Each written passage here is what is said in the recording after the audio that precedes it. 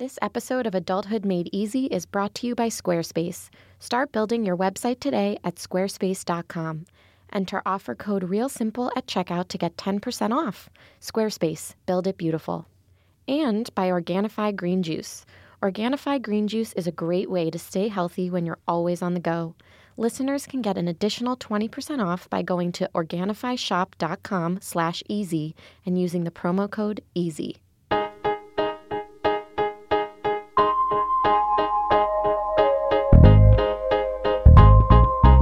Welcome to Adulthood Made Easy, a podcast from Real Simple magazine that will not only help you navigate real life, but win at real life. I'm your host, Sam Zabel. And I am the first to admit, and I've admitted it before on this show, that I let technology run my life. I constantly check my email on both my work and personal phone. I refresh Instagram 6 times in one opening it on the screen and one time having it open. I'm always scrolling Twitter, and I'm also the first to admit that it can be really exhausting. And as I've been trolling the internet this week, I've seen many examples of people who are trying to quit it. They're trying to unplug, they're trying to get away from their screens, and 2 stories caught my eye. So as part of the Huffington Post's Work Well Week, staff members have been making an effort to practice habits that will make them more productive, happier, less stressed, and some of those obviously have to do with technology. So I asked 2 Huffington Post people to come join me in the studio today because they took on tasks that I don't think I could ever do. We have Jessie Preuss, who's the executive editor of Huffington Post Impact and Good News. Hi, Jessie. Hi there. And she vowed to only talk to people in real life for a week. So we'll talk to her about what that means. And then we have Damon Barris, who's the editor of Huffington Post Tech. Hi, Damon. Hello. And he, ironically, as the tech editor, turned off all notifications. So we're going to talk to them about their experiments, how those experiments went, what the challenges were, and how we can kind of take those extreme measures and adopt them into our real lives. So thank you both for joining me in the studio today. Thanks for having us. Thank you. I only touched the surface of what your experiments were, obviously, and I'm sure that listeners are very curious to hear what exactly went into them. So, Jessie, let's start with you. Why don't you lay out what it meant to only talk to people in real life, kind of what your rules were when you set out on this experiment and why you chose it? Sure. So I didn't send any emails or Slack messages or GChats. So that means when someone sent me an email, I would just show up at their desk as a form of response. And when somebody sent me a chat, same thing. In our office, we work with a lot of remote employees, so I'd also call people on the phone. Yeah. I have had to make a few exceptions, emailing Ariana, for example, emailing with HR and our hiring team. Absolutely. And I definitely want to get more into that. But first, Damon, let's hear about your experiment. So you turned off all notifications. That's right. So explain how exactly you did that, because I know you didn't, like you wrote in your piece, you didn't do it in the purest way necessarily. Right. I'm the sort of person who has a ton of devices. I have my personal smartphone, I have a work smartphone, and I have a tablet that I read things on and watch video on, and obviously my computer that I'm working on all day. And all of these things are just hubs for notifications. My phones are buzzing all the time. You know, I'm getting Facebook notifications on my computer. So what I decided to do for this week was essentially use my phones exclusively in the Do Not Disturb mode, which is something that most smartphones should have nowadays. And essentially what that does is it prevents the thing from ringing or buzzing if you get a text message or if you get, say, a notification on Twitter or Facebook. And so essentially what it allowed me to do was, you know, live my life without these constant little interruptions, right? Mm-hmm. And essentially I had my phones kind of face down on my desk, and I would only, you know, it was only when I decided, okay, I'm going to check to see if I have a new email or a new text message or something like that, that I'm going to actually see these things. Mm-hmm. And so rather than living my life with all these little interruptions, I essentially had a little bit of peace and quiet until I was ready to engage with whatever was on my phone. I could never do that. I could never do either of these. Jessie, I use GChat way too much, and I'm all about the notifications. But I have so many questions, mostly because the first thing I thought of when I looked at both of your experiments was it kind of felt like it's like a whack-a-mole problem. Like when you're setting out to decide not to to only talk to people in real life or to turn off all your notifications, to me, I would think that you think it's going to be one thing, and then an email from Ariana comes in, for example, and you're like, I have to email her back, or, oh, but there's this type of notification I didn't think of. And it seems to me like you're just it would seem to me like there are layers that you didn't even realize that technology has kind of infiltrated our lives, and how many notifications we're actually getting, or how many ways we're actually talking to people in non-real life. I mean, did you find that that was the case? Well, sure. I mean, for my notification experiment, it really was the sort of thing where I worried so much about what I was going to miss, right? Because to your point, it's become just a part of our lives to be constantly available, essentially. And, it was surprising to me just how much of a change it really felt like. Because to your point, there are these little things that always kind of come up, and we don't think about them, and we don't think about the impact that even something like a notification or being able to G-chat really has on how we're living, like, moment to moment. Mm-hmm. And what about you, Jesse? Because you said a couple times you had to cheat. Like, what came up that kind of surprised you? Yeah, I really tried to be a purist about it, but there were times when you to physically disseminate information, you have to send an email. So, our team was sending around memos about our vision for the new year, things like that, where you need to physically send an email. Mm-hmm. There are other times when to send a reply all, I would, one of the times I cheated, I just said, I have to just respond. Because so much of email is also kind of accountability, like letting people know, okay, this has been handled. Mm-hmm. And so, was I going to go around to 10 people and say, hey, guys, I talked to this one person. No, I wasn't. So it's just, it's a matter of efficiency. Did you like connecting with your coworkers face to face? I mean, did you get to talk to people that normally you only see via screen? Yeah, definitely. I never talked to the politics editors in D.C. I called them up yesterday, actually, to discuss who was going to cover a story. And, I would say there's Headstrong, and then there's our politics team. Love you guys, but they, I think talking to them about this topic engendered some goodwill. and so we resolved the situation in a way that maybe it wouldn't have happened that way in email. So yeah, there's no way to mistake your tone. Mm-hmm. There's no way there's something about face-to-face communication that it's like, even if you're not, I thought it was interesting that you still considered phone in real life, which when I thought about it, I was like, that makes sense because you're hearing someone's voice. There's no substitute for hearing how someone actually means something to be said, is what I think. And another question I had for both of you is keeping in touch with friends. So something that's come up on this show before is at this age and stage in our life, our friends are scattered all over. I mean, I have friends in Chicago, I have friends in D.C., I have friends that even live in New York that I just don't see that often because I'm lazy and we have different schedules, and like they live on the Lower West Side and I live on the Upper East Side, and it's like, no, that's a different country. So something like G-Chat is how I keep in touch with everyone. It's how I make time for everyone. And something like notifications, like to get a text from someone, to respond immediately, to get a Snapchat, to know what's going on in their lives. I mean, that's such a big way that I connect with my friends. Did you find that this negatively or positively affected how you kept in touch with people? I mean, how do you feel like it?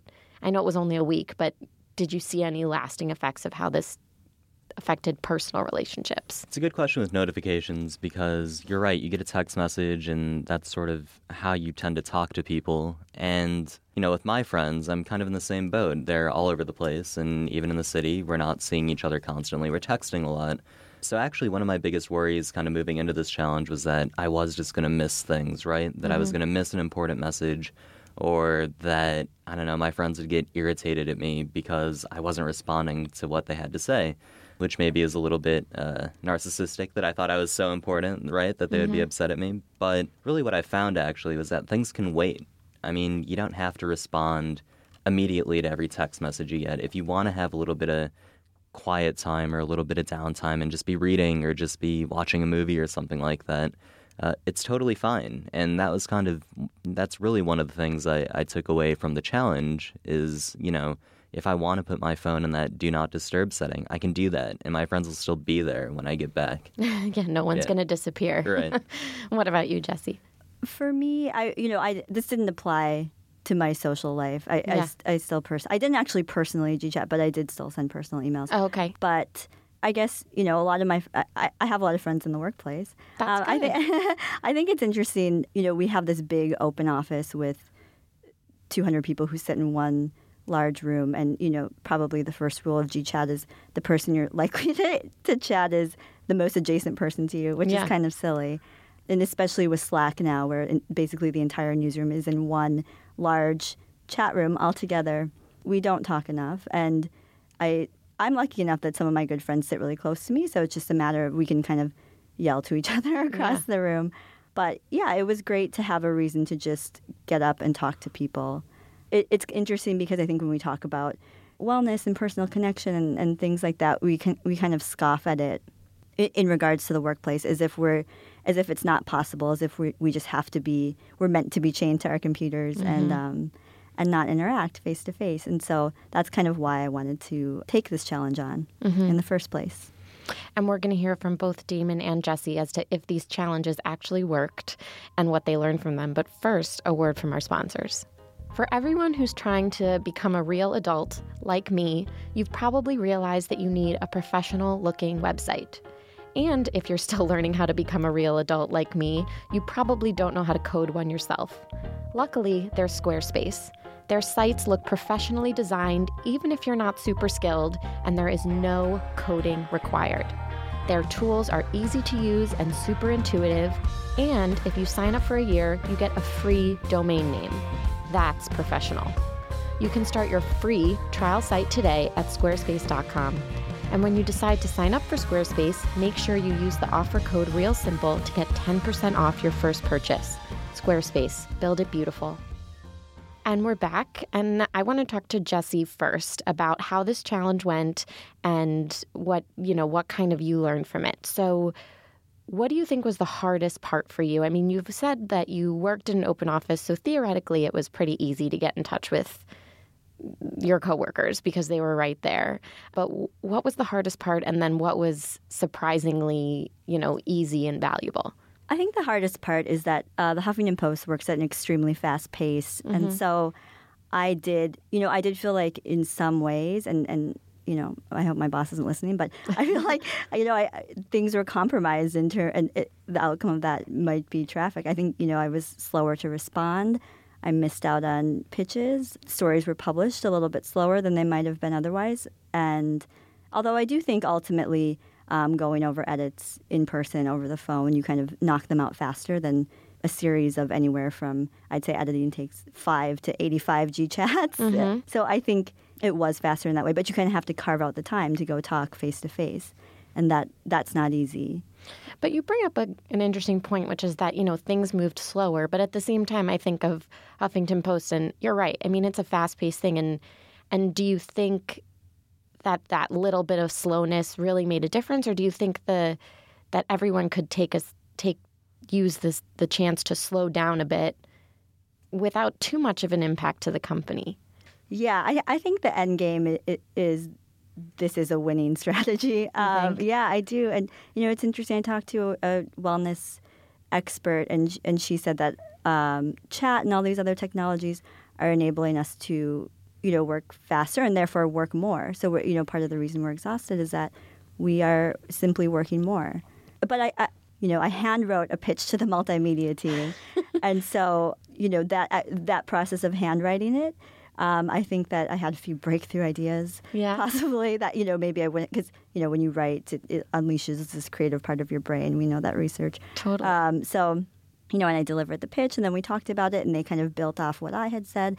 And so I think, it took more time, but the end product was stronger than it might have been otherwise. And so I think at the end of the day, that's probably what companies want, I would imagine. Yeah. And do you think it helped at all with your work-life balance, not dealing? I mean, I'm guilty very much of checking email after hours and feeling like I need to be still, not necessarily that anyone is requiring that I'm present at 8 o'clock at night, but just having that weird technological pull towards my email just to even keep things in control. I mean, did this help at all with being able to disconnect, leave work at work? Yeah, I would say our office is pretty good, actually, about not emailing at night, and, not expecting that. So I don't normally sweat that kind of stuff. But I think there was, I didn't have any kind of, at night I was less likely to check my email probably. Mm-hmm. And then, yeah, I think it was just kind of, I think the mentality of sort of not expecting chats throughout the day too, allowed me to focus on something, maybe do something in a richer, deeper way. I think, actually the researcher I talked to, she said that when when we're doing sort of these linear tasks like email and chat and things that are just kind of quick, you're moving in and out of tasks really quickly. It's just sort of activating, the very linear part of your brain, not allowing for the more creative side of your brain to even be activated. So I think that rang true for me, I think. I mean, I think what you're saying about creativity is makes total sense. I don't come up with my most creative ideas when I'm staring at my Gmail. I come up with them usually like in the shower or like on the way to work. It's when you're away from the screen. So what I'm hearing from you is that you did find that this experiment challenge made you a little more productive, made you a little more creative, right? Absolutely. Okay. That's great. I mean, that's great. Do you see yourself spending more in-person time now, or do you think you'll kind of fall back into the email, GChat black hole? I think I'm going to. I think especially as an editor, and it's interesting because this week I'm training 2 new people. And so, we probably would be doing more FaceTime anyway, but they're getting a lot more of it than I might have otherwise. And I think in this case, it's making the training go a lot faster and smoother. And, we can sit there and talk about sort of the big picture of the story, various angles, go line by line with the piece. And that's something that, might have taken many emails back and forth and thoughts and emotions kind of get lost and, saying something like, oh, maybe you're reaching for a higher diction than you should or something like that, is never really something that's great to send over email or chat anyway. So that's something with editing, I think definitely face-to-face. I'll do more face-to-face interaction. And that makes total. I've always loved like the moments when I can sit down and meet with someone, although I know people hate crowding up their calendar with meetings, which is what makes it tough, is people would much rather send an email. But then people hate email. So maybe the solution is like we all should just like stay home and watch Netflix. I don't know what the answer is. But I do think it's I'm glad that it seemed like it worked really well for you. And I certainly take a lot away from it in terms of thinking about how I can just walk up to someone's desk instead of G-chatting them, waiting for them to see it, waiting for them to answer, going back and forth because I misunderstood or something like that. I think it makes total sense. Yeah, there wasn't the second guessing that's often involved. Yeah. We'll be right back to actually hear from Damon and how his experiment went. But first, a word from our sponsor. So once the new year rolls around, my resolution is always to stay healthy and stay fit, actually eat breakfast in the morning. But I never have time.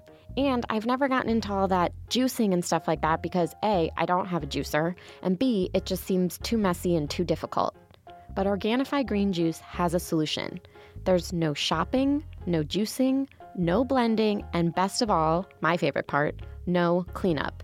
And it still tastes delicious. If you're on any sort of special diet or resolution kick, it will still work for you. It's totally organic, vegan, gluten-free, dairy-free, and soy-free. It's a really, really great way to stay healthy when you're really busy and always on the go. And Organifi is so confident that you'll love their product, they'll let you try it completely risk-free for 30 days. And this comes backed by an empty bottle guarantee, which means even if you don't like it, you can send a completely empty bottle back and you'll still get a refund. Go to OrganifiShop.com/easy and enter coupon code EASY. Adulthood Made Easy listeners will get an additional 20% off. Organifi is spelled ORGANIFI. Go to OrganifiShop.com/easy and enter coupon code EASY.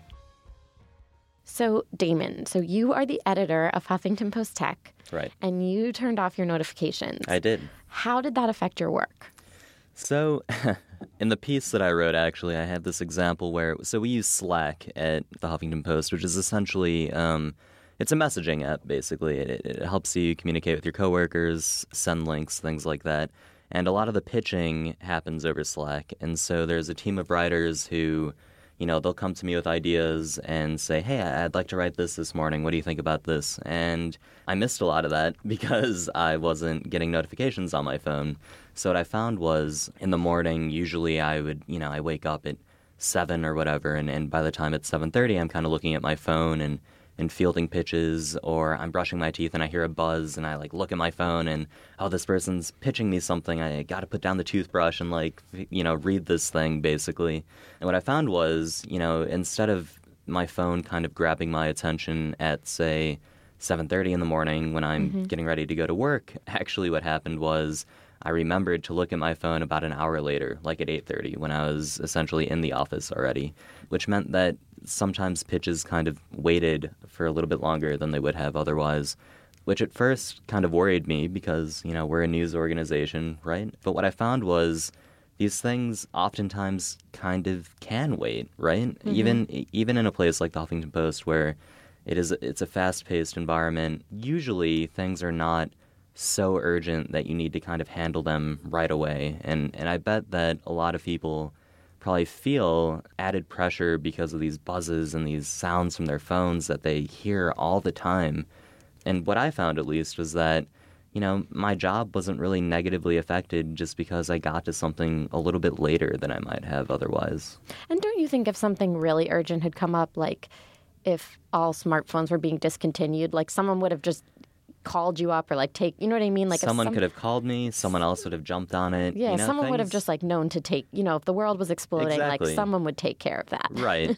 I mean, right. Things have an interesting way of figuring themselves out sometimes. Yeah. And it's good because it allows you to, at least in my experience, take some of that pressure off of yourself, which was sort of a valuable takeaway for me anyway. Even though I've returned to notifications now, at least most of the time, it's just kind of nice to have that in the back of my head now. Yeah.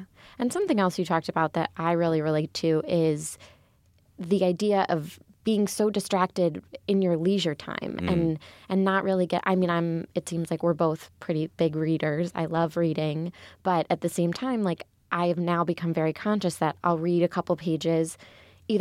Sometimes my phone won't even buzz. Sometimes I'm like, I'm clearly the president of the universe, so I'm sure that an email's about to come in that I'm going to miss from like Loft being like, there's a sale. Like it's never even anything important. But on watching TV, I'm still on my phone. I mean, it's totally.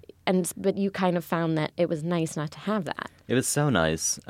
So a study, we wrote about this study last year. Even hearing a notification on your phone can completely ruin your focus. So even if you are, say, sitting there reading a book or watching TV and you're really trying to focus on that and you say to yourself, I'm not going to look at my phone, if you hear that thing buzz, then your concentration is kind of wrecked, right? And I know that it seems a little strange to talk about concentration when it comes to reading a book or watching TV, but that's your leisure time. I mean, that's time for you, and you should be focused on whatever it is, that's going to make you relaxed. So when it comes to reading, I wrote in this piece, I'd been trying to finish Purity for like several months because, I don't know, there's always something that's demanding my attention. And when I was doing this experiment and I sat down to read, it was great because I wasn't being interrupted, right? What tends to happen is, if I'm reading or if I'm just trying to chill out, however I want, if you get a notification, at least in my experience,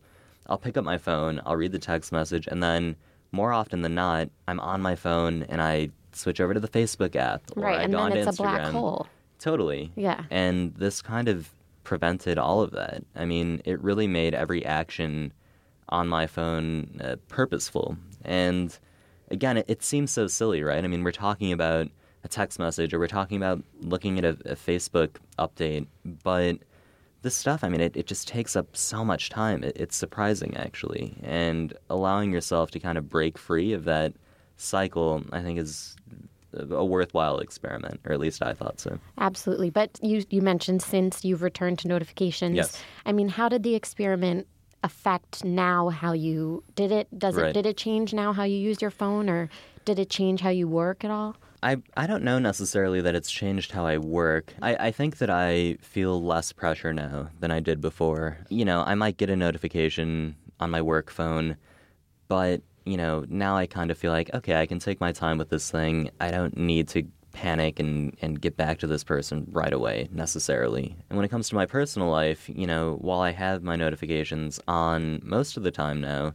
there have been moments where, I say to myself, okay, I'm putting my phone, in a different room, or I am going to use the do not disturb mode because I can take this moment for myself or to spend time with my friend or my fiance or whatever might be, more worthy of my time at that minute. So I think what it's done is made me more mindful about how I'm using my technology at any given moment. And, and that's not to say that everyone needs to live without notifications all the time, but I do think that it's worth thinking about, do I need to be, at the mercy of my phone at this moment, or can I push that to the side for right now?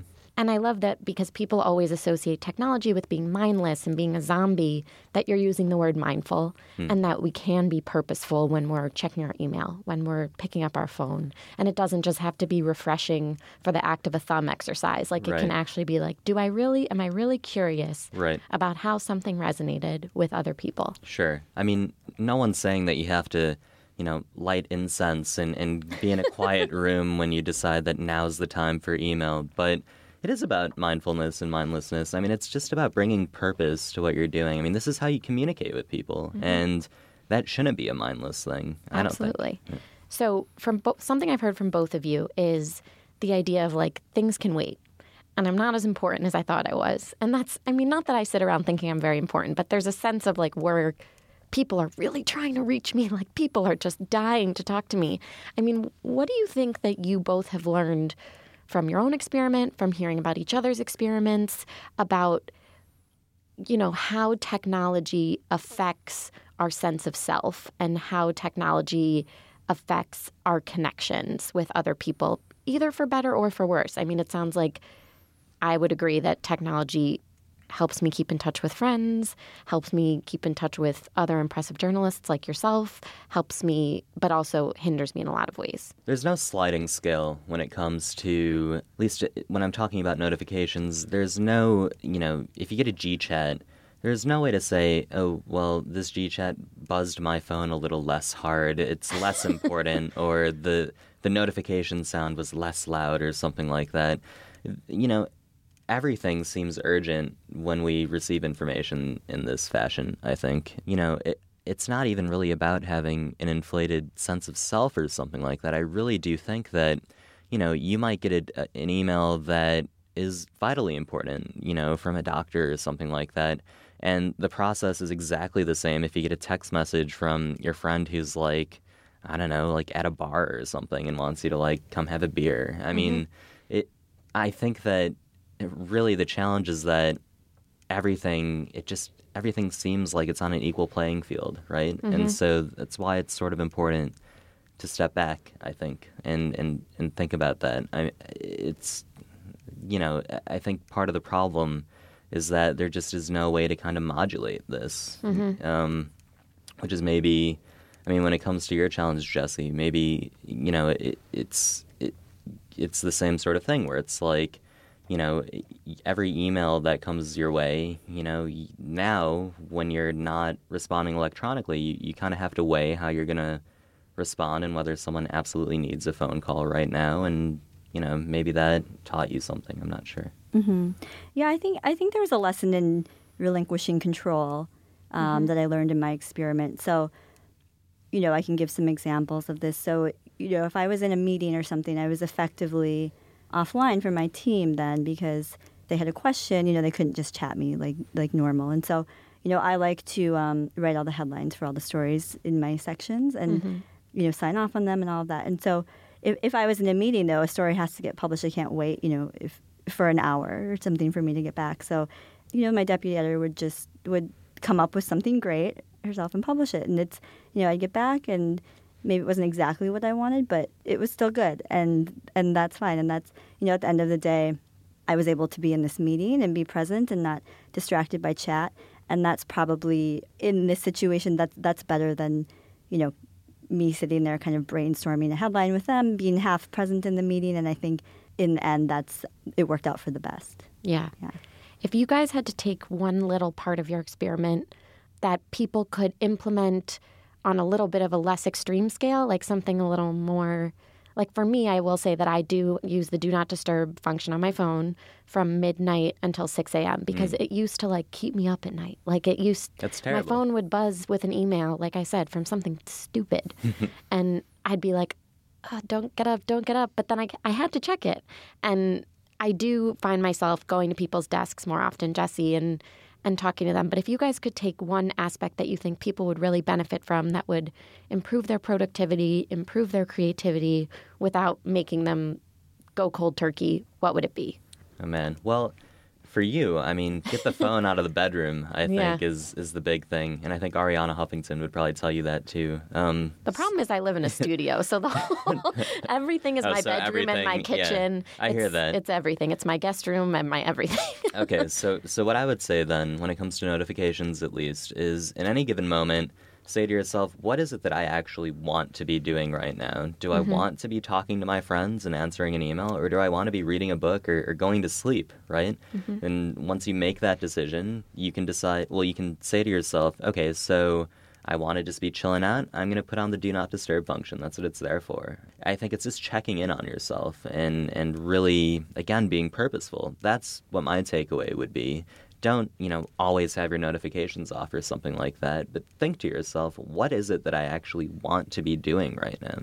And the cool thing I will mention about the do not disturb function that I think you can set up in settings and people can look up how to do this is if there was an emergency and like your mom was really trying to call you, chances are she'd call you 2, 3, 4 times. Right. And the phone will then let her through. Like if someone calls you 3 times in a row, the phone recognizes something's going down, sure, and it'll put it through. So for people who are like, I can't, I need to be connected, I think that's why I'm not wary of. And I think you can put people like on your emergency list where if they like call you, if people are really worried about it, I mean. Right. And it's also, again, it's, this isn't necessarily something that you're going to be doing for 8 hours straight every day, right? Maybe when you're asleep, but then you're kind of asleep anyway. And, right. So exactly. You can figure out what makes sense and you don't have to worry about missing something really important. Right. And that's what I was, in terms of looking at a sliding scale of what's important, you'll find that the functions and the filters and things on technology actually, if you take the time to invest learning about it, lets you decide what's important and be mindful of that. Jesse, I'll let you say what you think people could take away from yours. Yeah, I think the everyday application of something, of an experiment like this is to just talk to people, I guess, when it works for you. I don't think there's any kind of grand strategy. The researcher I talked to said that a good way to look at it is that getting up and talking to people is kind of a mini renewal throughout the day, and that we need to be renewed physically, emotionally, and spiritually. And talking to people is a great way to hit all three. And as I've said before, there's no substitute for seeing how someone's face reacts to your words, how someone's voice sounds when they're talking to you. Because of fine, if someone says fine in GChat, it reads as like, oh, they hate that idea. With a period. Right. And then it's like, you're like, oh, I'm fired. But if someone was like, oh, that's fine, in person, you're like, oh, great, that's fine. Yeah. So I think that that's great advice. And I definitely, both of your experiments have contributed to my own mindful use of technology. And people can read both of your stories. They'll be in the show notes for this podcast. And they can also find them on Huffington Post in the Work Well section.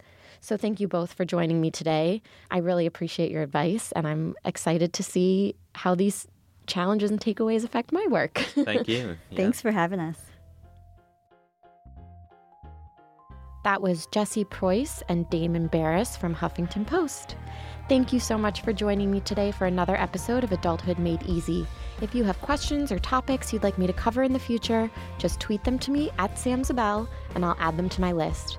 And if you're enjoying the show, don't forget to review and subscribe on iTunes. I'd like to thank our producer, Tim Einenkel, and our engineer, Zach Dinerstein. Don't forget to grab a copy of the book that has all the answers, The Real Simple Guide to Real Life, which you can get wherever books are sold. I'm Sam Zabel, and I'll see you next time.